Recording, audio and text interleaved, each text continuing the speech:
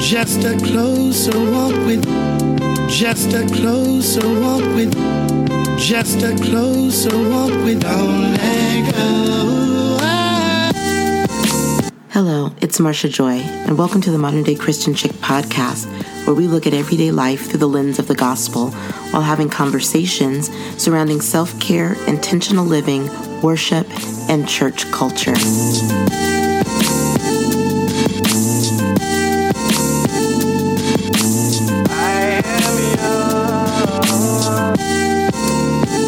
Hello, and welcome to another installation of Worship Wednesday.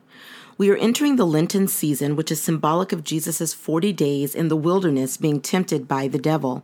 Each time the devil tempted him, Jesus replied to him using the Word of God. I invite you to engage with us on the Modern Day Christian Chick blog, as well as Instagram at Modern Day Christian Chick, as we walk through 40 days on the narrow road, a 40-day devotional written by Dr. Barry Settle. Today we will focus on worshiping God in the face of adversity and in the presence of our enemies. Sometimes we become blinded by the enormity of our situations. We forget the benefits of being a child of God. Allow me to remind you, as Psalm 103 reminded me, "Bless the Lord, O my soul, and all that is within me. Bless his holy name. Bless the Lord, O my soul, and forget not his benefits, who forgives all your iniquity, who heals all your diseases, who redeems your life from the pit, who crowns you with steadfast love and mercy." Oh, the vast amount of benefits to being a child of God. He forgives, heals, redeems, and then crowns us with love and mercy. We believe in God, but doubt sometimes creeps in, seeking to derail our faith. So we must simply stand and saying, "Lord, I believe, but help my unbelief. Help me to withstand the enemy's attempts at doubting that you will do exactly what you said you would do." We tend to look at our enemies as being human, but our enemy, in fact, is the devil. So we fight against doubt, unbelief, low self-esteem, hatred, fear, unrighteousness. These are things that cannot be fought against in the flesh. The war must be waged in the spirit. We simply cannot win that battle in our own strength. We must stand on the authority and in the strength of Almighty God. If God is for us, who then can be against us? God tells us, "Have I not commanded you? Be strong and courageous. Do not be afraid. Do not be discouraged, for the Lord your God will be with you wherever you go." He said, "Do not be afraid of them. The Lord your God himself will fight for you." When we call upon the name of the Lord, heaven will come fight for us. Just as Jesus met each temptation of Satan in the wilderness with the word of God, so should we do the same. This week's worship song is entitled "Raise a Hallelujah."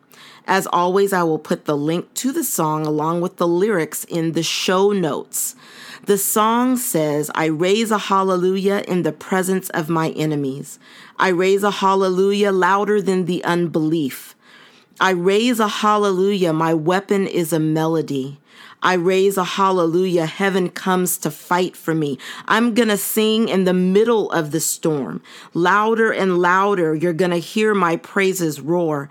Up from the ashes, hope will arise. Death is defeated. The King is alive." Listen, whatever it is that is burdening us and weighing us down, we can't fix it. We can't endure it. We can't survive it without God. We are not sufficient to overcome it in our own strength.